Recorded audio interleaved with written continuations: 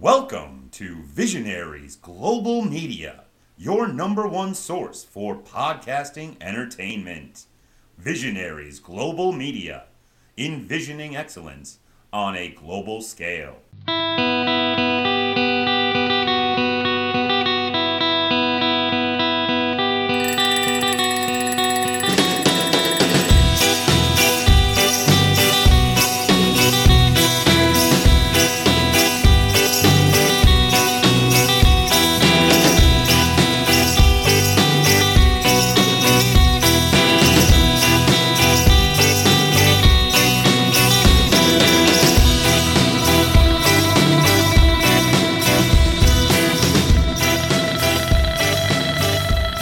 Hello and welcome to episode 40 of the SJP Wrestling Podcast. Thank you very, very much for pressing play, download, or however you access your podcasts.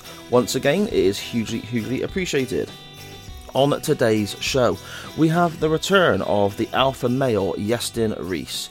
Iestyn was on the SJP Wrestling Podcast way back when we were still in single digits. I think he was like episode 4 or 5 potentially, talking about his starts in the business, the training process, what got him into wrestling, and so on. Iestyn returns this week, however, to do something slightly different. I've been going back and looking at old matches and old pay-per-views and events and so on with various independent wrestlers from the UK, just sort of giving a little insight into what they enjoy, what they don't enjoy, how certain matches are put together. Iestyn has joined us this week to take a look back on 2 matches that he really enjoys and to offer a certain level of insight as to how these matches were put together from a storyline standpoint, from the psychology standpoint, and so on. It really is an absolutely fascinating discussion. I'm sure you will really enjoy it, and I want to thank Iestyn yet again for his time. Before we get to that, however, let me just quickly do a little bit of housekeeping. If you are listening to this and you don't already follow the show on social media, please do. You can find us on Instagram, Facebook and Twitter, and it's all at SJP Wrestling Pod. You can find me at SJP Words, and also check out my other show that I do with my good buddy Mags called Chain Wrestling. You can find that on Facebook and Twitter as well, at chain_wrestling, where the conversation is very much guided by everyone listening. People vote on Twitter each week to see which match we would look at the following week. The only sort of criteria being that each match links with the match previously. So we would watch a certain contest, Mags and I, and then both put forward a link, an option for where we'd like to go. And you good people on Twitter and listening to the show vote away to decide whereabouts we head the following week. We also have various other non-wrestling topics that we discuss. It's all sort of just a light-hearted look at this crazy wrestling world. It's had plenty of good feedback, so I hope people will check that out and give it a listen and hopefully enjoy it as much as everyone else has been saying they have too. Again, the show's Twitter is at chain_wrestling, and you can find all the links to various episodes there. But that's enough of me waffling on this week. Let's get now to our chat with the alpha male, Iestyn Rees Si. Once again, thank you for listening. Hello, brother. This is NWA WCW enhancement talent Randy Hogan, baby.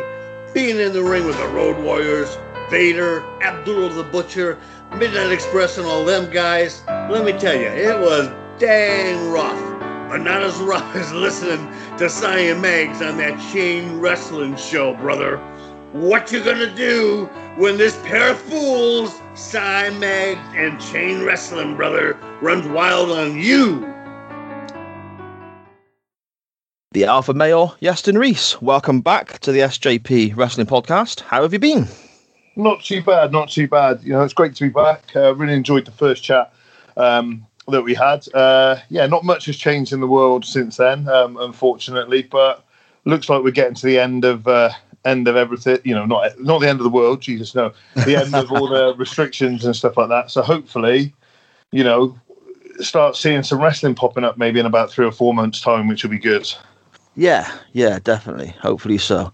It is crazy when you say like not much has changed, considering how long ago it was we first spoke. It was I said just before I pressed record, it was sort of episode 3 or 4, I think it was. Yeah.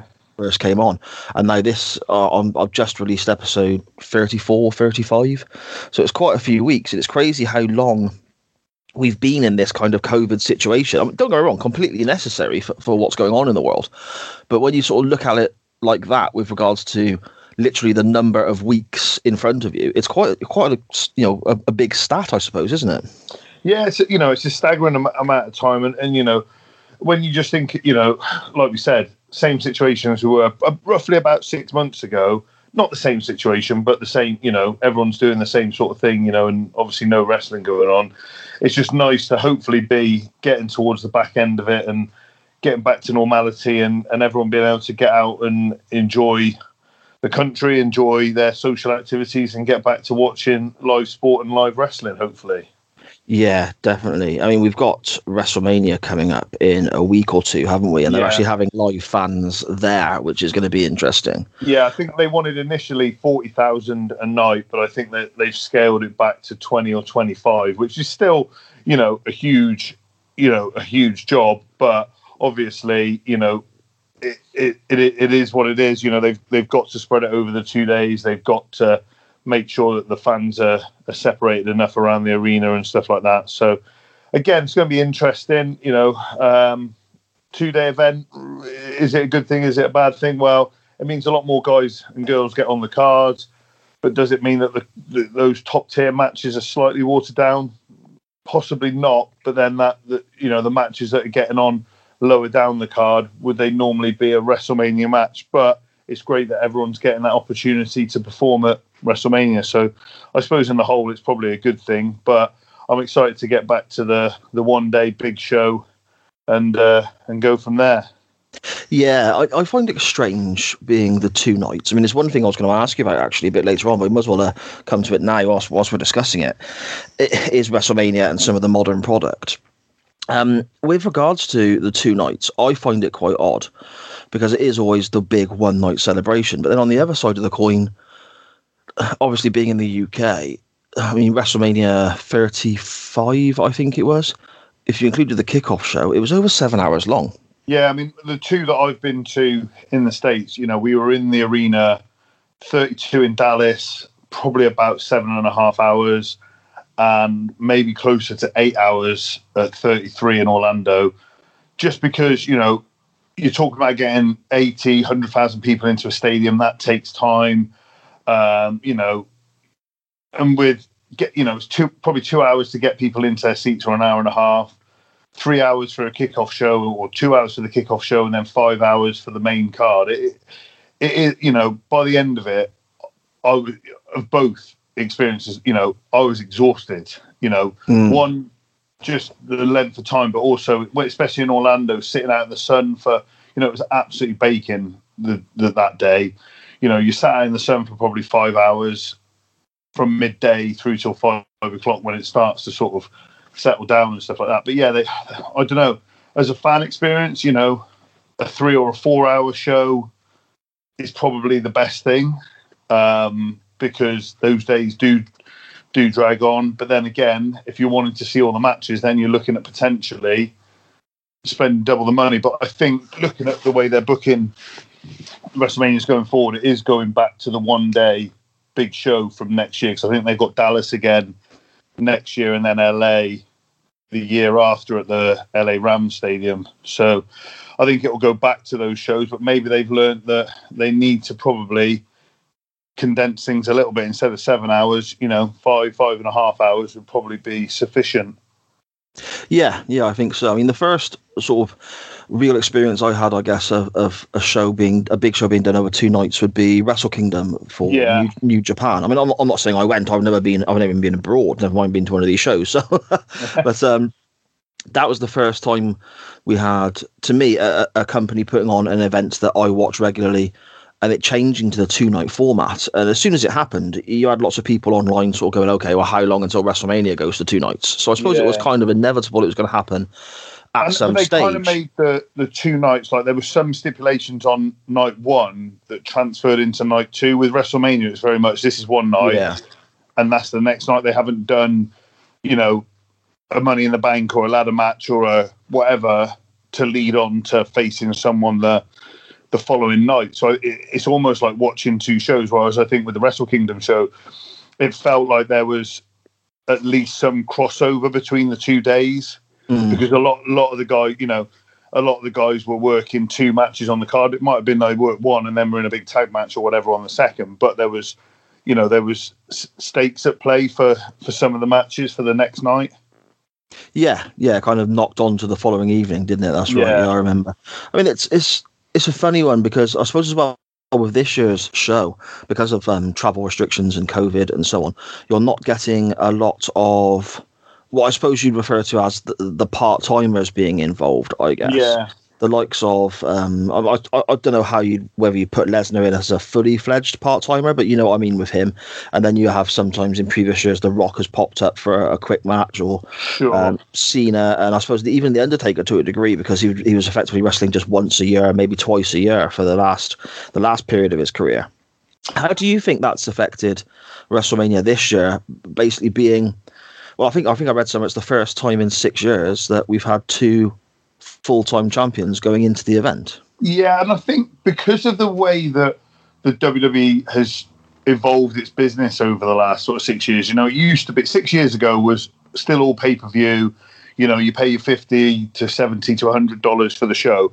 Therefore, for people to justify spending £80 on a pay-per-view, because I think it was like either $80 or $100 if you wanted the HD version, they wanted to see everyone that they used the Rocks, the Lesnars, the Undertakers, the Austins, the Hogans as selling points for those casual fans, because your hardcore demographic of fans are always going to buy it because they love the product and they, and stuff like that. But when you're trying to make as much money in one night as possible, you need to throw everything and the kitchen sink at the wall. Whereas now, because they're on the network and on Peacock, which is a much smaller outlay for a wrestling fan, they probably don't need as many of those guys to pop the crowd and get that extra 10, 20, 30,000 buys of a pay-per-view.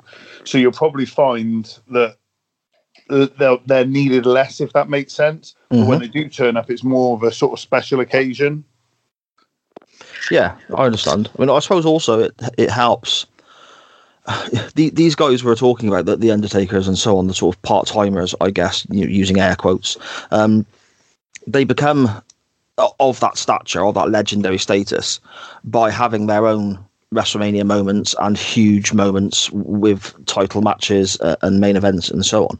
If they're still coming in on occasion, I suppose in a way you're not getting the next set or the next generation of wrestlers getting their own moments to be viewed in that way in 10, 15 years' time themselves, I suppose. Absolutely. It is that natural progression. And, and I think that you definitely say there was getting a diminishing return on the Undertaker's appearances before the match that you had, the cinematic match that you had at the last WrestleMania.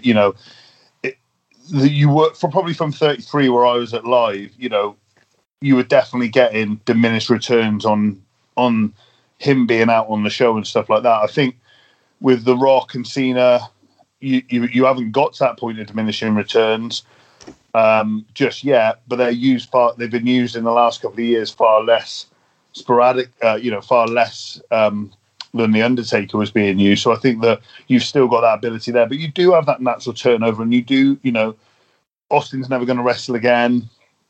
So those guys move out of that position, and you have to be pushing that new talent into those leading roles. And, regardless of what you think of him, Roman Reigns has taken the ball, run with it, and has done a great job being the face of the company and, and everything like that. And I think that he's got some guys just underneath him that could really do that as well.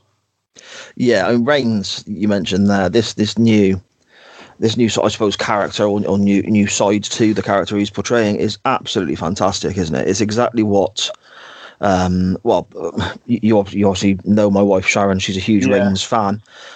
She's been saying for ages, why don't they just make him mean and nasty and all this sort of stuff? And it's exactly the sort of thing that I suppose so many other people have been wanting from Reigns for such a long period, and seeing him alongside Paul Heyman as well, and the way Heyman looks at him and the way Heyman reacts to things that Reigns says and does, I'm loving this new version of Roman Reigns. To me, it's one of the best things on WWF television. Yeah, and it justifies the position that he's been put in. He's now mean and nasty, but he was always a good wrestler, and he beat the top guys.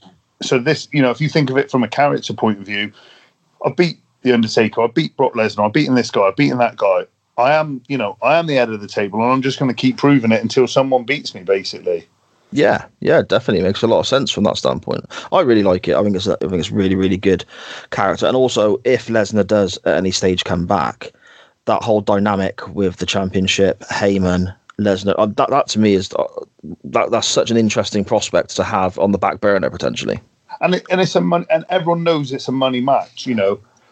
Regardless of what people think of Lesnar, part-time champion in air quotes, every time you put the guy on, he delivers.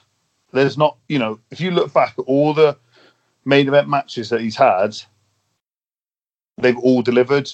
Even, the 90-second one versus Goldberg at Survivor Series, it delivered because it shocked the audience and they were blown away. Yeah.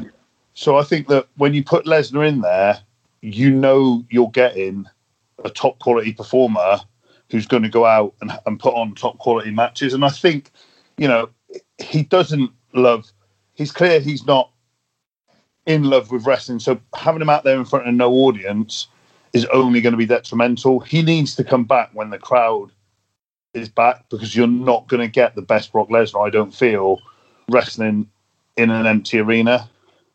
Yeah, that makes a lot of sense. I mean, I personally, I'm a big Lesnar fan.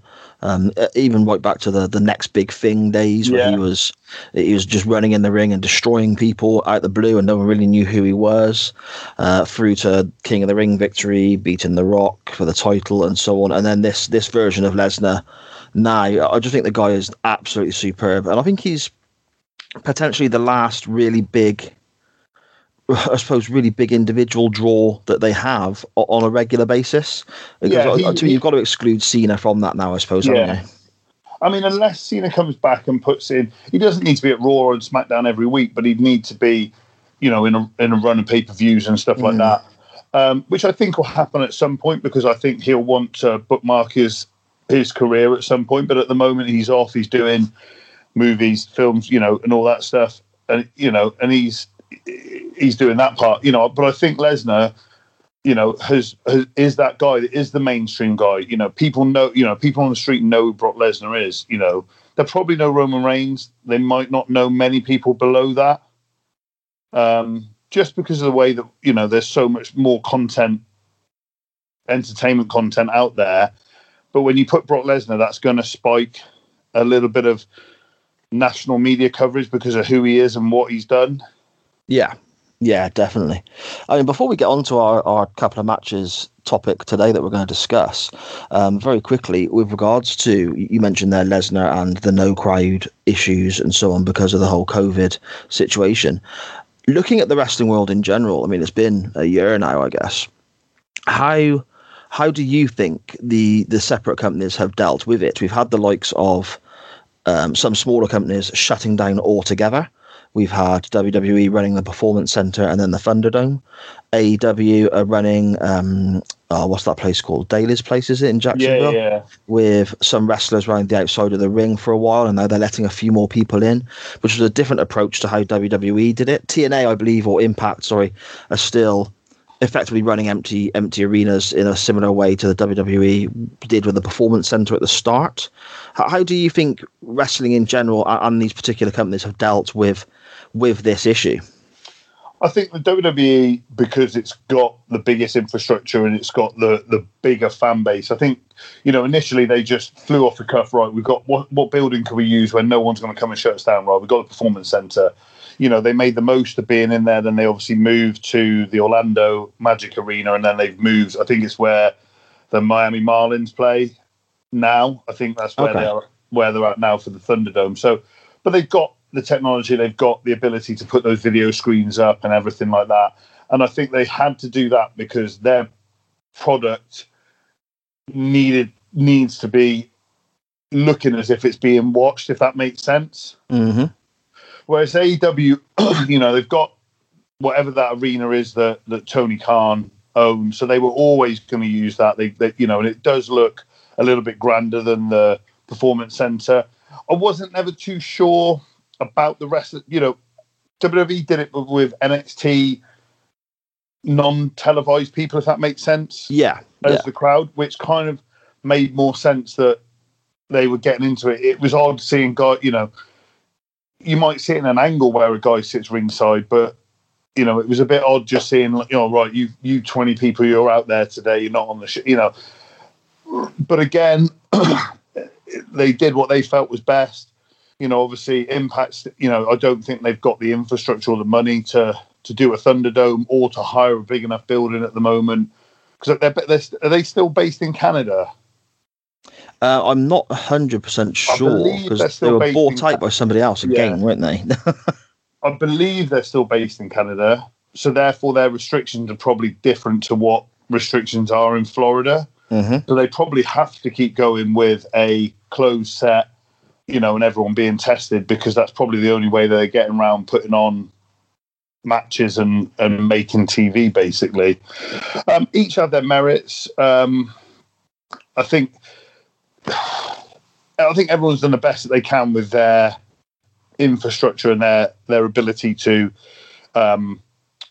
spend money for the necessary bits. I know WWE won't, they'll put fans at Mania, but until they can fill, and I put that in inverted commas, at least the hard cam side of an arena with fans, I don't think they'll go back to live shows, because Vince would not want, spotty, a family group, 10 seats around him, another family group, 10 seats around, he's not going to want that. Empty sort of thing.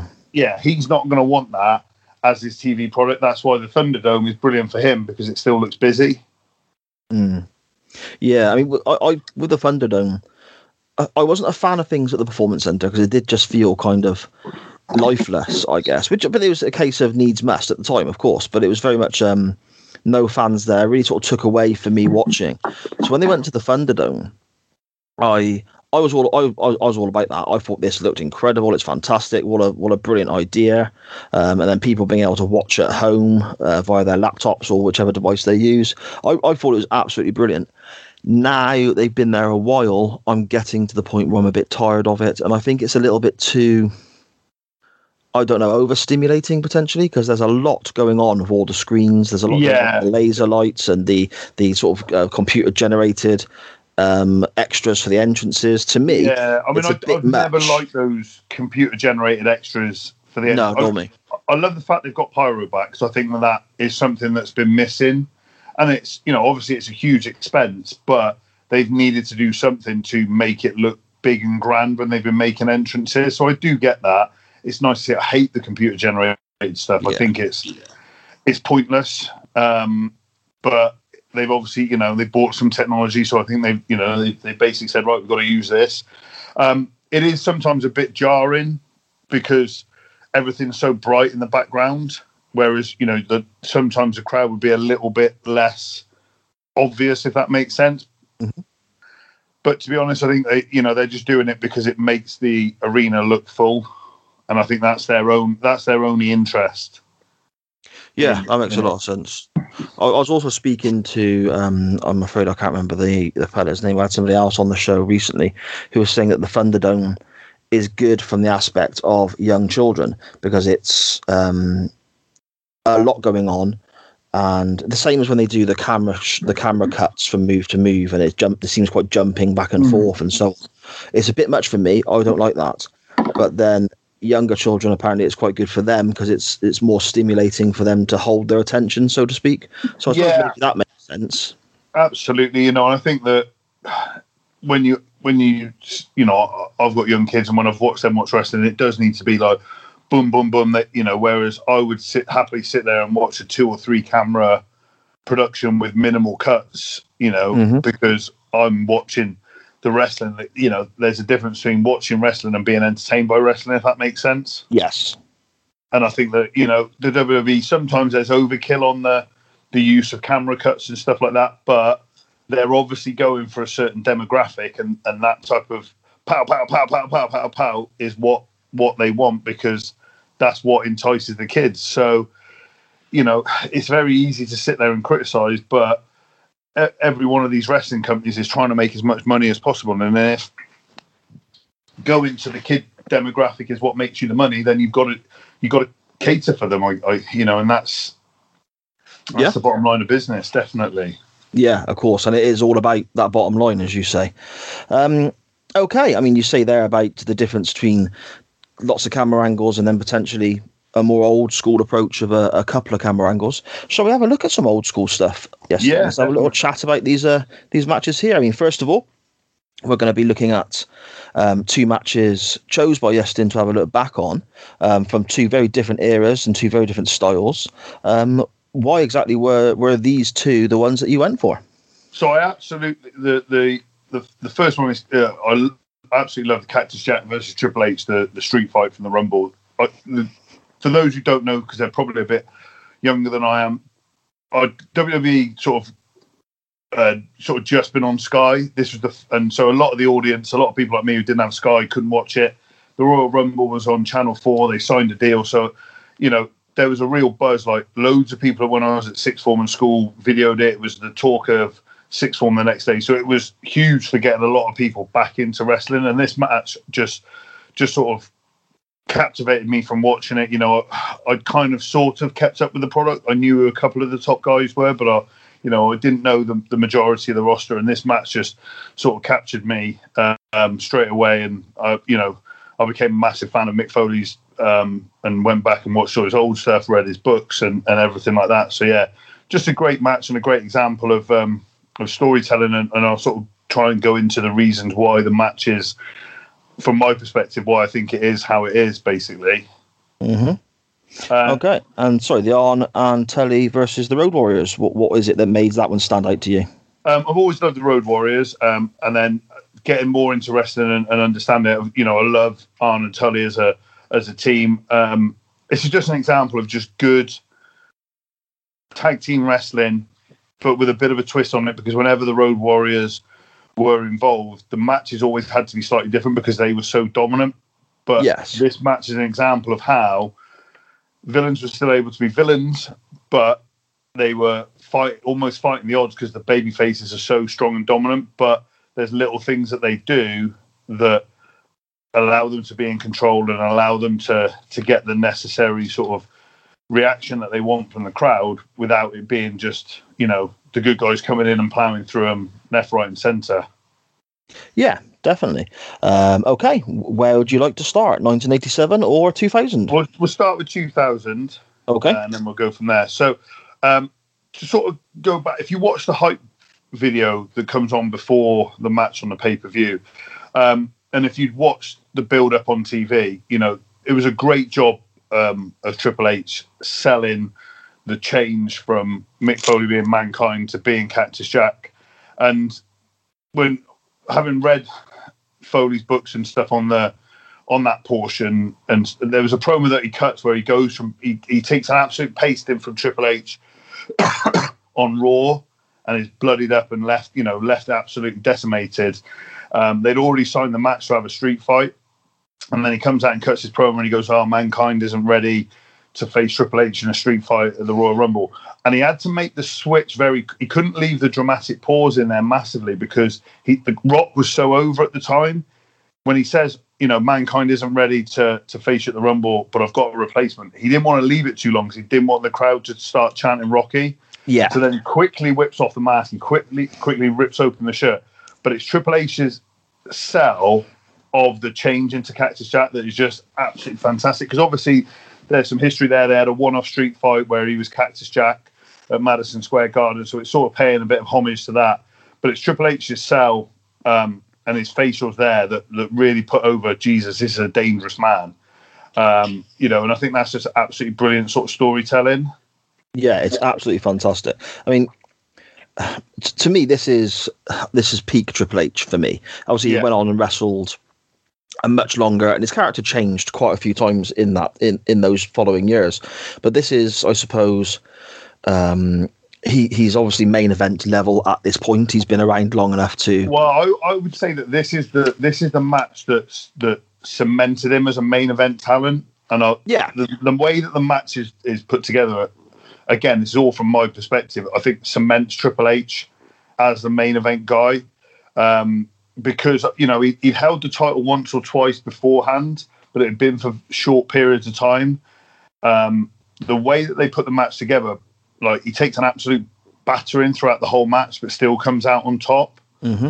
And that kind of cements him as, this guy is the game. This guy is the best. He is the peak. This was him ascending to the top of the mountain, and this match really, as I said, cemented him as a main event talent. Definitely. Yeah, it's that thing of, I suppose, he's younger, obviously, and he's at that level where he's been around. He's been around the block a few times, I guess. Yeah. And it's before his first big injury, isn't it? And I think this time here, from this time through to, I suppose, early-ish 2000, when he first picked up that first big injury, to me is the Triple H I remember of being. I may be looking at it wrong, but I remember him being a little bit quicker, a little bit leaner, a little bit, almost a little bit sharper at times. And you see the stuff he did with Foley, it's just incredible. Yeah, I definitely think that he was probably in the best shape, definitely to that point. But like you said, he was probably a step quicker than he was after he came back from the injury, and and rightfully so. The injury was huge and stuff like that. But I think, like you said, he moves well. He's not so heavy that he's laboured and lumbering and stuff like that. So this is definitely, from a physical perspective, probably some of the best in-ring work that he definitely did in that period. Yeah, and you mentioned also the video package running into the match on the pay-per-view. Nobody before or since has done these as well as the WWF or WWE, do they? The music they choose, the recaps, running through what's happened to build you up to this point, to remind you of what's happened as well. Sorry, there is another wrestling company around that does these things as well as Vince and his crew, is there? No, absolutely. And I think it probably started about 98, probably 99, but they really found the groove in the 2000s with the music videos and and like you said, the choice of music that right the way up to modern day WrestleManias. The choice of music, the way that they put the video packages together, that it's probably not in the chronological order of how things happen, but it builds the best story, if that makes sense. And they do a fantastic job of just making every match that they want to appear must see, if that makes sense. Yeah, definitely. I mean, I looked up the video package for WrestleMania 17 a little while ago. The Rock Hogan, the famous one, Limp Bizkit playing, because it is so iconic. I just wanted to watch that because something had popped up online to remind me of it, and I thought I want to go give it a watch. Yeah. And then, but watching it on YouTube, it then linked to another one, and then that linked to another one, and I was jumping around all through. Then you're down the wormhole of. I lost an afternoon. Also, this match is taking place at Madison Square Garden. How cool is the stage set here as well? I love the stage set. Sometimes I feel that that particularly WrestleManias, but a lot of the WWE stages are just so big that people get lost in their entrance. I felt that this entrance and it being so small and so compact just did wonders for the event. I think it just made it just completely different from anything else that they were doing at the time or have done since. Yeah, definitely. And there's one moment when Triple H and Foley are fighting down the entrance way. I mean, it's done up like, it's a street fight, so it's done up like the streets of New York. There's the yellow taxi cab above the entrance way, and graffiti, and the corrugated metal by the gates and so on. And they are shot quite tightly by the camera, so you can't see any crowd or anything like that. And it genuinely looks like they're fighting down an alleyway somewhere. It's really well done. Yeah, no, absolutely, definitely. And I think that the match as a whole, even the little bits of storytelling, like there's the stare down as they come out, but then Triple H sending Stephanie to the back puts over the danger that he's in. He doesn't want his wife out there watching him wrestle this madman, because it's almost like, and he's not sure. If he was the super brash, confident champion, you can stay out here, love this. I'll get this done in 10 minutes. Easy job. And it goes from that. So he sends her back. Then they come into the ring, and they have the stare down. And there's a look that he does. It's not to camera, but it's over the head of the camera, and he just looks petrified. And that is, again, just storytelling, the editing, and everything, just putting over this guy's going to be in for the fight of his life. You know, he doesn't know that he's going to come out of this on top, and it is just brilliant. Yeah, and Jim Ross on commentary also sells this point with Stephanie, doesn't he? Yeah. Or was it Jerry Lawler as well commenting? I don't think this is a place for a young lady to be. Yeah, this is peak Lawler and JR. This is when they weren't tired and, you know, just a catchphrase waiting to happen. You know, that they're, you know, Lawler's the classic heel color commentator.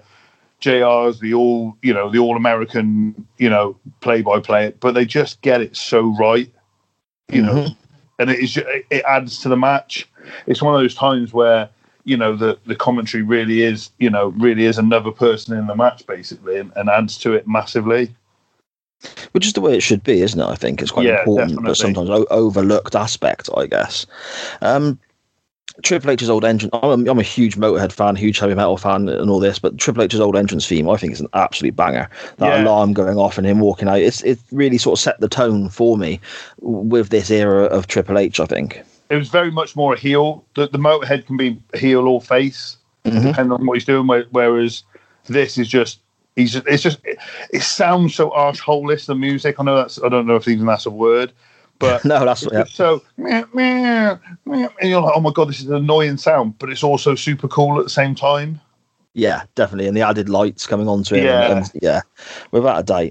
I mean, very early on, we get some absolutely brutal chair shots, don't we? Straight away onto it's difficult to look back on now, knowing what we know, but I mean, sort of placing yourself in that time, 2000, when these sort of things were commonplace.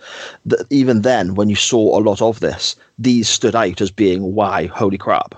Yeah, definitely. You know, and with a lot of things in the last 20 years, you know, research into head injuries has come on massively, and you know, and it's you know, there's massive changes not only in wrestling, rugby, American football, and everything like that. You know, and You do have to think about the safety of the performers and everything like that, and that's got to be paramount. But you know, when they're done right, you know, they look brutal, and whether they are brutal and damage some brain cells, you know, they probably did. But again, you know, it's what it is of its time. That's what wrestling was at the time. So again, you can't judge it by today's standards in that respect. But yeah, there's some pretty horrific shots to the head of both guys, definitely in the match. But I do think the match does a great job initially. Like, you know, apart from the one match, Cactus Jack has never wrestled in WWE. Triple H is the champion, and he spends the first 10 minutes of the match getting absolutely mullered from pillar to post, basically. Yeah. Which, again, massive job by Triple H putting over Foley as this legitimate threat. Putting over the stipulation of the match, you know, they're over the barricade, they're through the fans, they're down the alleyway, entranceway, and stuff like that. You know, and they both take some big old bumps. You know, the suplex onto the palatin, and then the back suplex onto the garbage can and stuff. You know, they're really, you know, putting over this match as a brutal affair. And I don't know if it's common knowledge or not, but when he takes that suplex onto the pallets, apparently Triple H got like a 4-inch splinter down his leg, and that's why his calf's bleeding, because he literally had this huge great hole in his calf that was like pumping blood. And apparently, you know, and again, he might have been dramatizing it when he was being interviewed, but he said his boot was literally half full with blood by the time he got back to the backstage, because that was just literally bleeding non-stop. Well, you can see how much it's pouring out as the match carries on, can't you? And I don't know if it was a picture or a video, because I'm going back quite a way now, but there was I think it was a DVD extra, so I don't know if it was a still or it was a little video or something like that showing backstage and the bit of wood that went in his leg, and it was quite the size. So it's quite, you know, it's shocking to look at, really, when you saw the state of his leg as well. And it doesn't hinder his, you know, it doesn't change his performance in the slightest. I don't think, which is more testament to how tough he is and how much, you know, he cares about putting on the match, as opposed to, you know, at the time worrying about his leg. Yeah, definitely. And you mentioned there the back suplex that Cactus Jack takes onto the trash can. His head misses the same pallet by literally an inch and a half. It's so close to coming down on literally the corner of the pallet where obviously the pieces would have nailed together, and it's quite sturdy and strong. That would he'd have done some serious damage there, definitely. It's just insane. I mean, Jack's obviously famous for taking these insane bumps. When you look at his early WCW stuff, so 90, 92, 93-ish, some of the bumps he takes there just make you cringe even now. When I'm watching them back and I know they're coming, I still wince when I see it. Yeah. It's incredible. No, absolutely. And, he built a career off his body being able, as he says, take more punishment than the average person. But, it's still, you look at him and think, how is he even able to get up from that, let alone carry on wrestling and stuff like that? Yeah, definitely. We then see an appearance from the barbed wire 2x4, which is sort of stable with them. Yeah. But I think this is quite clever as well, because it comes out so they get a crowd reaction, but then it's took away and put with the Spanish announce team, and Jack goes and gets it again. The old fake one, which I absolutely hate, and they all hate all the people involved in the match. But when I watched it the first time, even that just took me out of the match momentarily. Because I was like, that's not the same 2x4, because obviously it's Foley brings it in, and it's a bit of Foley's undoing, because he's arguing the ref, he gets low blowed, and then obviously Triple H takes over and he puts it into his t-shirt, which then obviously skags the barbed wire, and then they take it away, and when they bring the other one out, it's completely perfect. So I'm like, it's not sort of partially unwound like the previous one, is it? But I mean, my point is that they've basically got a big pop from the crowd, a big crowd reaction from the crowd, twice for the same thing, because they've initially got the 2x4 out, it's been took away, and then they bring it back again. I thought that was really clever. Yeah, definitely, and they don't know, and it stops it being overused as well, and just becoming a mindless assault. It's more the storytelling of, right, we're going to do a little bit of it, the rest are going to take it away, hide it, and then they're going to do the same again. So it's very clever in that respect. They had a clever ref bump as well. And then Triple H, gets his comeuppance with the barbed wire, and just his selling at this point is just, obviously he's done the blade job, and he's, blood's all down his face, but his selling, everything he does from that point onwards, it just goes into overdrive. Like, there's not a moment he takes where it doesn't look like he's in pain and sort of fighting for his life.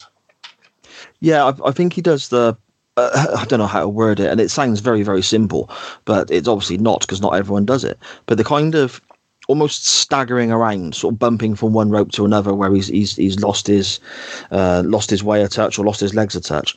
It looks so good, like literally physically exhausted, and the effects of the match wearing on him. And again, like I said, it looks so simple, but it can't be that simple, because you don't see everyone do it. He sells from his whole body, right the way from his big toe all the way up to the top of his head. If you look at the way he walks when he's selling, like he's on tiptoes on one leg, the other leg's all bandy-legged. A lot of people will sell the area that's in pain, but he sells literally from his toes to the end of his hair, basically. And that is true, a true master of the craft.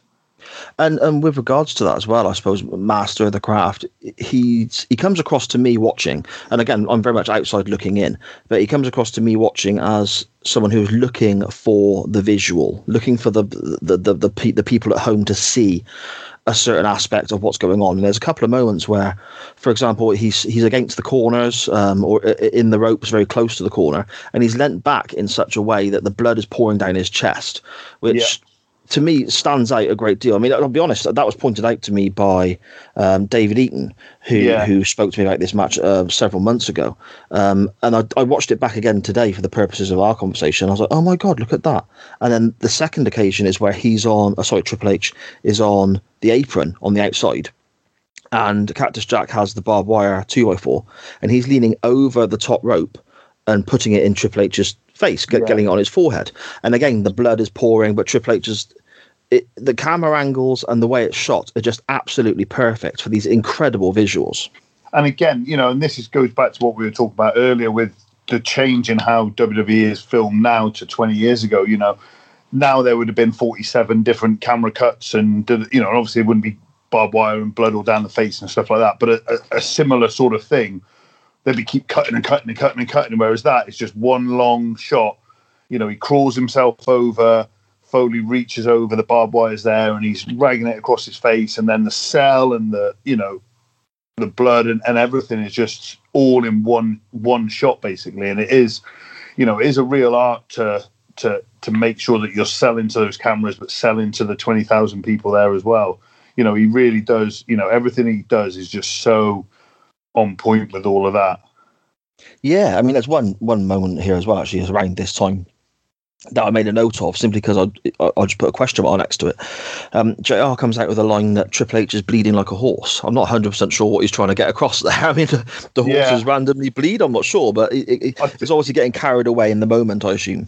Yeah, I mean, I always, you know, the bleeding like a stuffed pig is, you know, is the common sort of saying. I can never work out where the bleeding like a horse is. What that's in. It might be something American that we just don't know. Yeah, definitely. It's just absolutely brutal all the way through, and you can see the match taking its toll on both competitors as they draw towards the end. But there's also a moment here where Cactus Jack, he's effectively hip tossed into the steps on the outside. Yeah. And it's the sort of back of his leg, back of his knee, his ankle area that comes over and hits the steps. I mean, that's got to be incredibly painful. That was the first time I'd ever seen that bump, and I don't think I've actually seen it done like that before. And I don't know whether it was, again, Foley just wanting to make it look as brutal as possible. He's like, oh, my legs whip round and hit the steps, or whether he was trying to hit his lower back against the bigger part of the steps to be the bump, if that makes sense. But, it was absolutely brutal. But then, whether it was something that they planned or not, a large part of Triple H's next 4 minutes of offense is on Foley's leg. Chop block. You know, everything's done to the leg. So whether it was planned or not, they took it and worked and ran with it, basically. Yeah, and that sort of thing is that's how I like my wrestling, because it makes sense. Somebody has a body part that is hurt, or they're going into a match of an injury, or something happens during the match to cause them an issue, and then their opponent works on that area. It makes sense as a sporting contest, because that is what you would do. That's any kind of combat sport. You know, if a guy gets a cut in boxing, you're going. It sounds brutal. You're going after that cut. If a guy injures his ankle in an MMA fight, they're going to go after the ankle. It's just, that is how a sporting contest would be. You know, if you know in rugby that the fly half's had a bad neck because he just did a massive he got, you know, tackled and hurt his neck, you're going to go after the fly half. It is just sporting common sense, if that makes sense. And again, that's the realism that can draw people in, because, you know, if he's walking around limping but you're attacking his neck because it's what you've planned, that doesn't make any sense. Because the audience would go, well, I wouldn't hurt his neck, I'd kick him in the leg. Yeah, exactly. It's got to make sense to me. It's got to make sense to, I suppose, people who don't necessarily watch as often. I mean, my dad I use quite often in the show as an example. He's not a wrestling fan in any way, shape or form, but when I was living at home, he would watch the odd match with me, or he'd come in from work and Raw would be on, or whatever. And if it didn't make sense to him, he would happily point it out to me just to make a point. Absolutely. You know?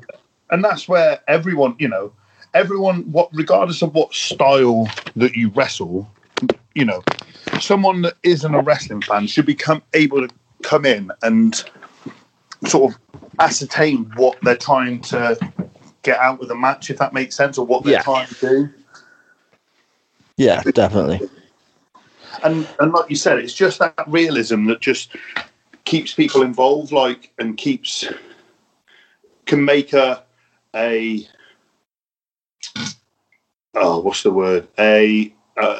non-believer a believer, if that makes sense. Yeah, totally. It's the whole suspension of disbelief thing for me as well, where I want it to make sense. So you say about getting took out in the moment with the barbed wire. I know exactly where you're coming from. And if it's looking more like a sporting contest because they're targeting an injured body part, it makes more sense. I'm kept in the moment, so to speak. Yeah, absolutely. And it's those little bits, and it can be, I think when wrestlers, we all like wrestling, and wrestling fans like wrestling. So it's easy to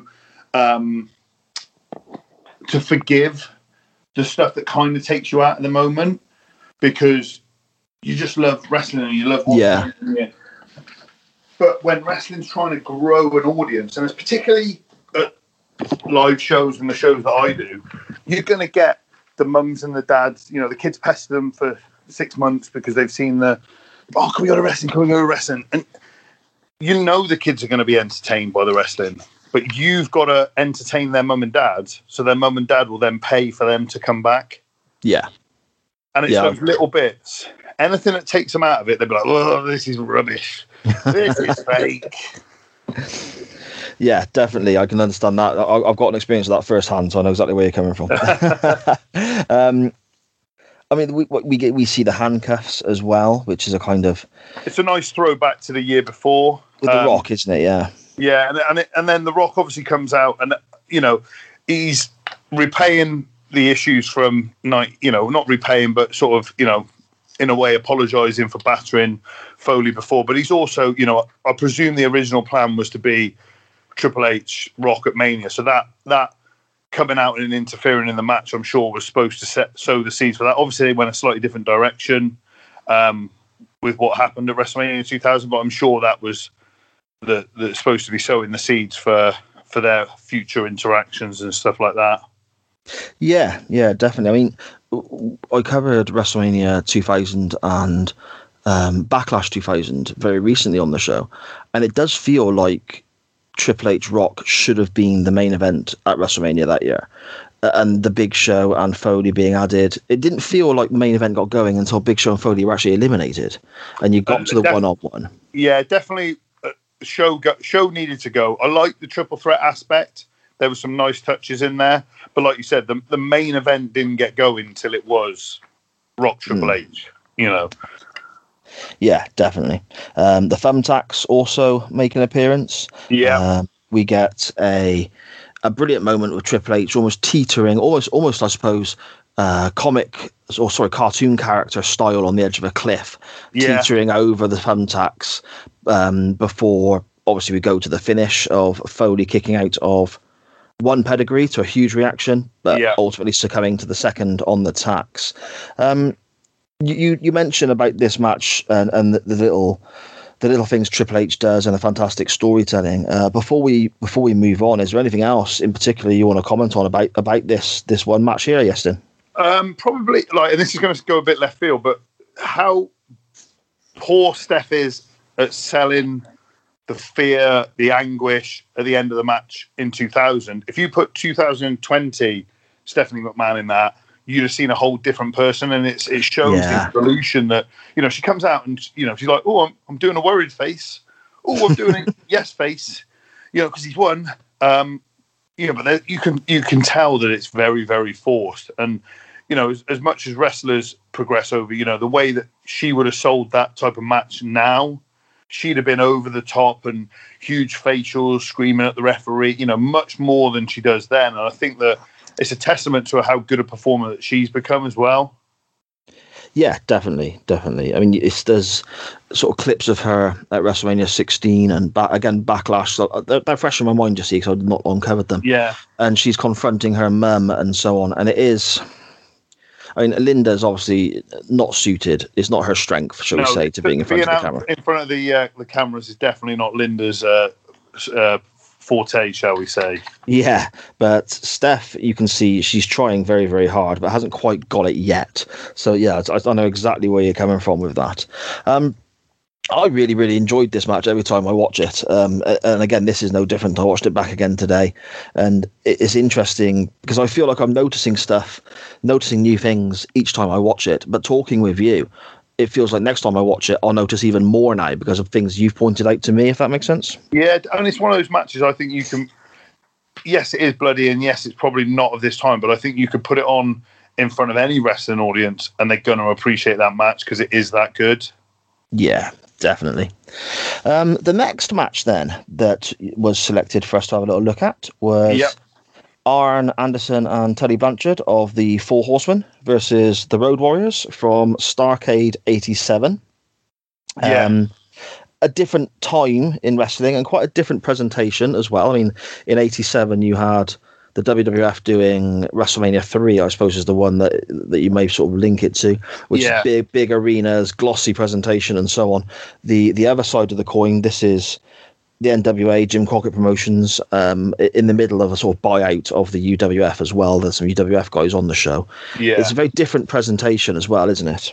It's very much more of a sporting type presentation than the glitz and glamour and the entertainment that was WWE. They're in a good size arena. I think they're in one of the Chicago arenas. There's probably about 15,000 people there. So it's not like they were, doing terrible business compared to, this wasn't a WWE TNA type of difference. This was very much, two competing companies on a fairly equal playing field, and people, I would probably say that from a wrestling perspective, the NWA roster was probably, for a man, there was better wrestlers, and then you'd have the bigger characters and the production values with Vince and stuff like that, and and a lot of big 300-pound guys that weren't great at wrestling, but they were there to be fed to Hogan and Savage, and a few other guys, but the real wrestlers were definitely on the NWA side,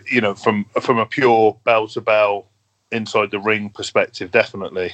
Yeah, I'd definitely agree. And I scanned through the pay-per-view. As I got to the match, I watched a bit of the opener, and then we had a bit of Barry Windham and Steve Williams. Yeah. And again, just skipping through the matches, watching a match here, a match there, before getting to this contest we're talking about today. 100% in agreement that the roster is just stacked with talent. I mean, obviously they're taking in the UWF guys as well. They're sort of merging the two companies. Stahl Watts is setting up at this stage, I believe. Yeah. And so they're getting those guys coming in as well. But yeah, absolutely stacked roster, which makes it kind of odd when you think that the main event's got Ronnie Garvin going for the world title against Ric Flair. But he was a big star at the time. Like, if you watch any of the sort of 80, 86, 87 stuff, he was getting as bigger reactions, and he came across as a legit tough guy. He was very much he was very similar size to Flair. He's not, and Flair was the technical wrestler, whereas Ronnie was more of the brawler and his hands of stone and stuff like that. So I think it made for a very captivating main event because it was so different, than say a Dusty versus Flair, which was, the promos were absolutely killer, and and they worked a different style. Wyndham wasn't quite at that world title level yet. Luger wasn't quite there, and stuff like that. So, Garvin was a big star at the time, and I think that he was very much seen as quite a legit champion, if that makes sense. Yeah, no, I understand, and that sort of tough man side to him was the main selling point, I guess, looking back. Yeah, and again, because WWE, WWF was Hogan, Warwick, these type of guys like that, whereas WCW, NWA was more, they look like real blokes, if that makes sense. Yeah, not sort of a huge inflated physiques and crazy face paint and all the, I know what you mean, all the multicolored, but obviously that worked for the WWF at the time. They were making stacks of money. Yeah. But I much preferred looking, if I do go back, I much prefer looking back on this side of the fence, if that makes sense. I mean, and then we're going to sort of contrast it by going to the two massive face painted, Yeah, completely contradicting what I just said. Yeah, brilliant. But because they were the only ones doing that, and they were so big and so freaky looking, and the way they wrestled, they were as big an attraction as the world champion, as they didn't need the belts because they were big enough attraction by themselves, the Road Warriors. Yeah, definitely. I mean, everywhere that people talk about the Road Warrior pop, isn't it? Is the term that some people from that era discuss.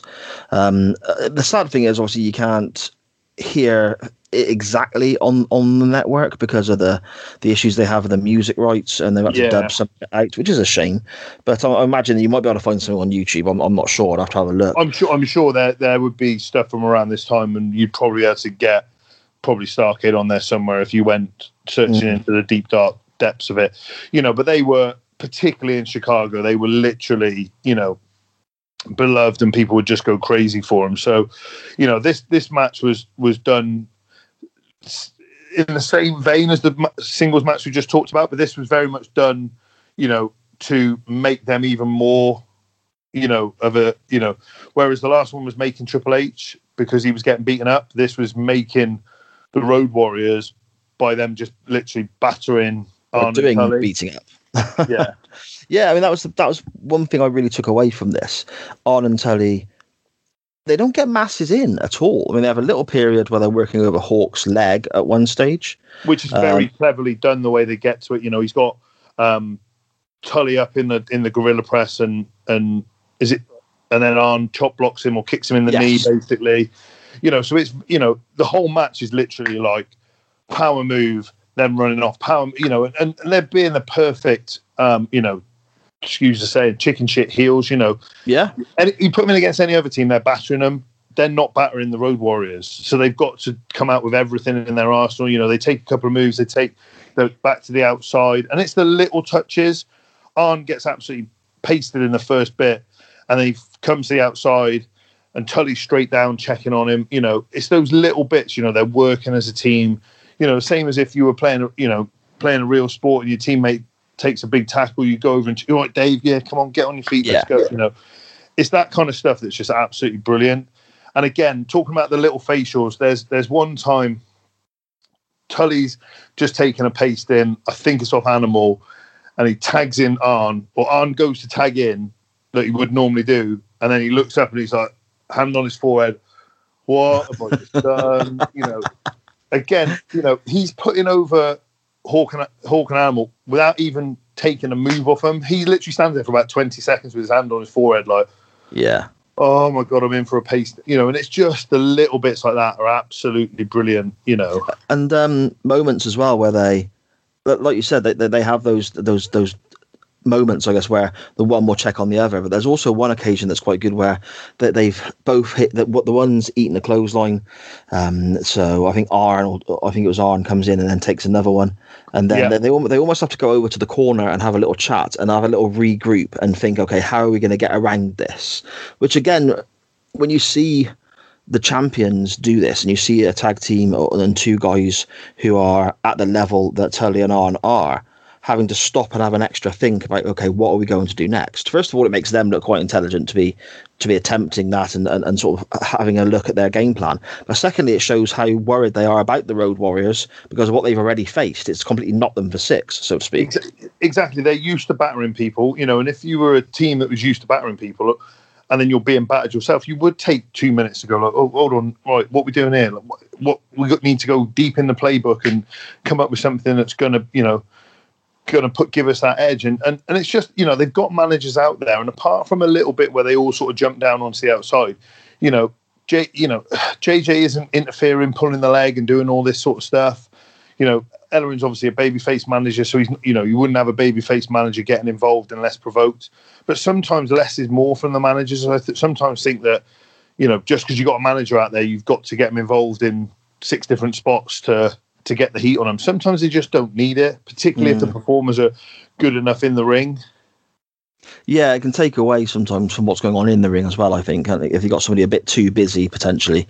You want the heat in the ring. You don't want the heat on the guy outside the ring, unless unless the payoff to this match is the guy outside the ring taking the biggest bump at the end of the match, if that makes sense. Yeah, I understand. I mean, you mentioned there the press slam and the chop block to sort of get Arn and Tully a little bit of an advantage. I thought that was incredibly clever as well, because it wasn't the first press slam used in the match. No, they'd done a couple previously, which had gone well. They'd done the press slam successfully, the Road Warriors. Yeah. So this, I suppose, they have their little meeting in the corner, their little regrouping session. They come out and then they counter the move that they've been hit with a couple of times already. I thought that was absolutely brilliant storytelling, because it links back to what they'd already took. They'd taken it.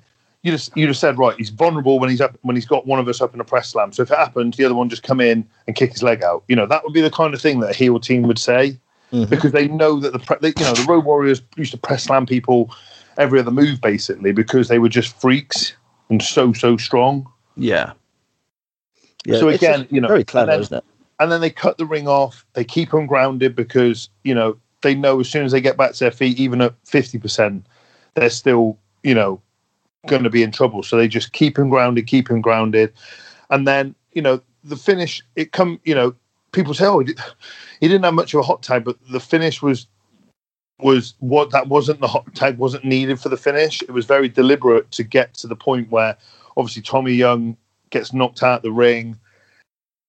Arn charges at Hawk, Animal, and he gets backdropped over the ropes. Tommy Young sees it because he's not completely dead on the floor, but he's injured enough not to get back in. So Hebner comes in.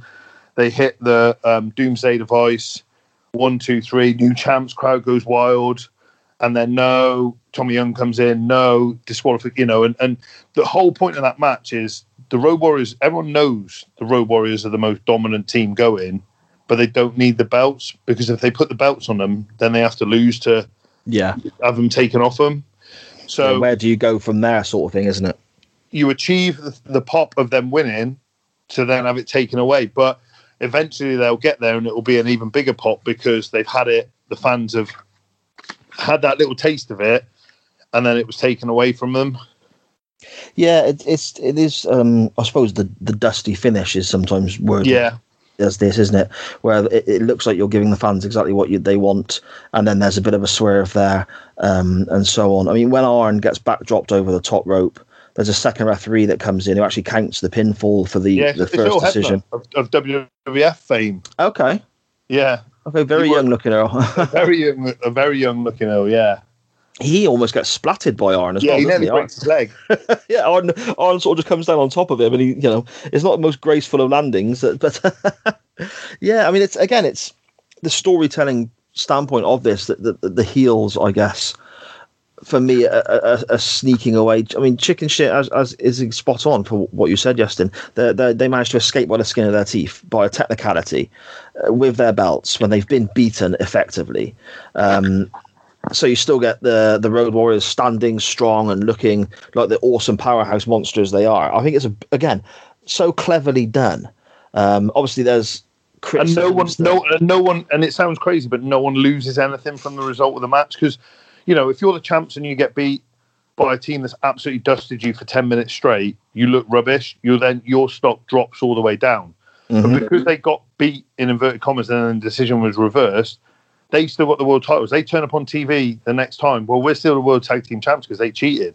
They might have kicked our ass, but we're still the champs. So they haven't lost any momentum. They're still hated by everyone.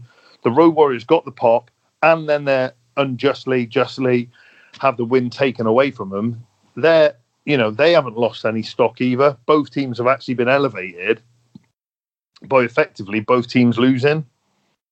Yeah, definitely. I mean, I really enjoyed this match. It was two different styles as well for me. The sort of powerhouse side of the Road Warriors, the more, for want of a better term, technically based side of the Horseman combo. I really enjoyed this. I'm not 100% sure if I've ever seen it before, so I'm really glad that you suggested this. I really enjoyed watching it back this afternoon.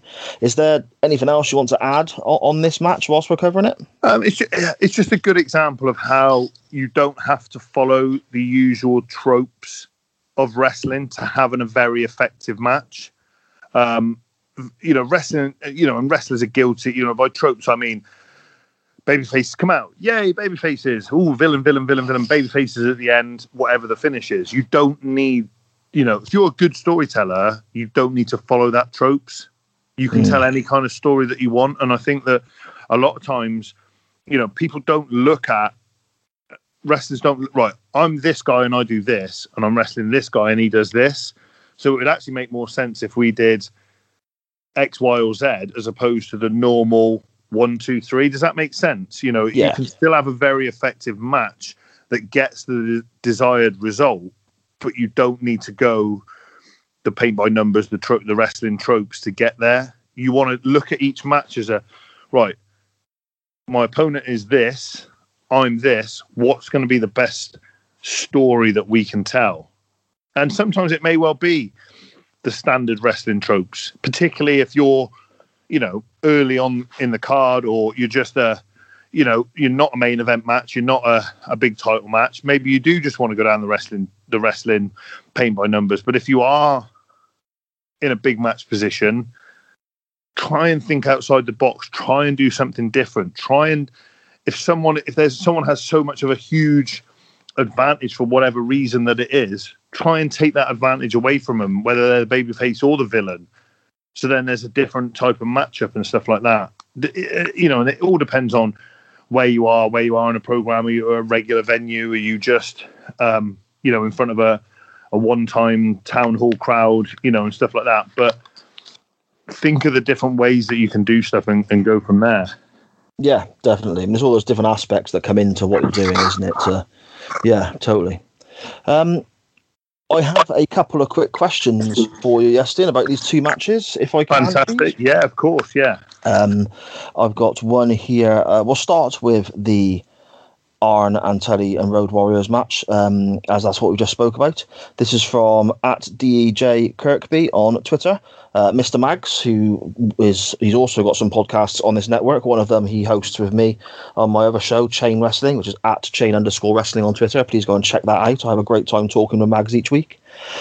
He asks, Arn and Tully faced the Road Warriors at Chi-Town Heat as well, but never again crossed paths on a purely tag team basis. Why do you think this was, and which team would you have going over if the feud did continue?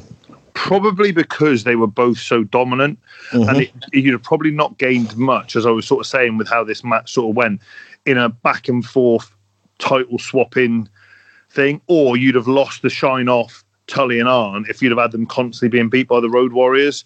So I think it was a necessity of booking to sort of keep them away from each other, because you needed them with other teams to still be a threat, if that makes sense. And I think if you'd have had, even if you'd have had it 80-20 in the Road Warriors' favour, that 20% of them losing would have definitely taken away from what they were as an attraction at the time.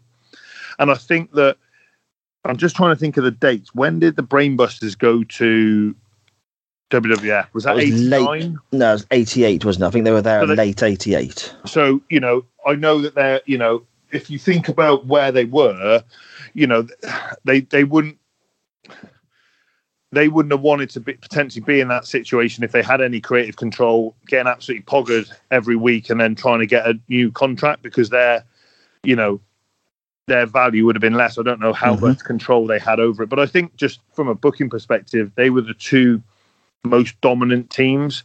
So therefore, you wouldn't want them constantly going at each other, because you lose their ability to be a draw with other teams. Yeah, makes a lot of sense. Okay. Speaking of sort of the dominant factor, I guess, it links into our second question about this match, and this comes from a friend of mine, Mark Critchley, via WhatsApp.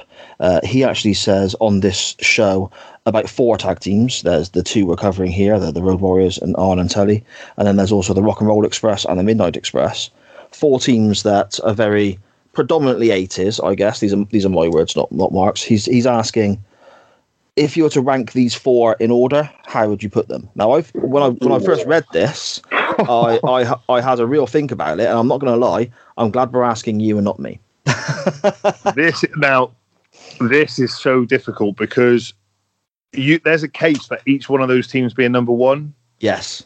If I was to go personally, I'd go, and this is just on because I love the Road Warriors, they'd have to be number 1 because they were so dominant. But that is such a difficult question, bloody hell.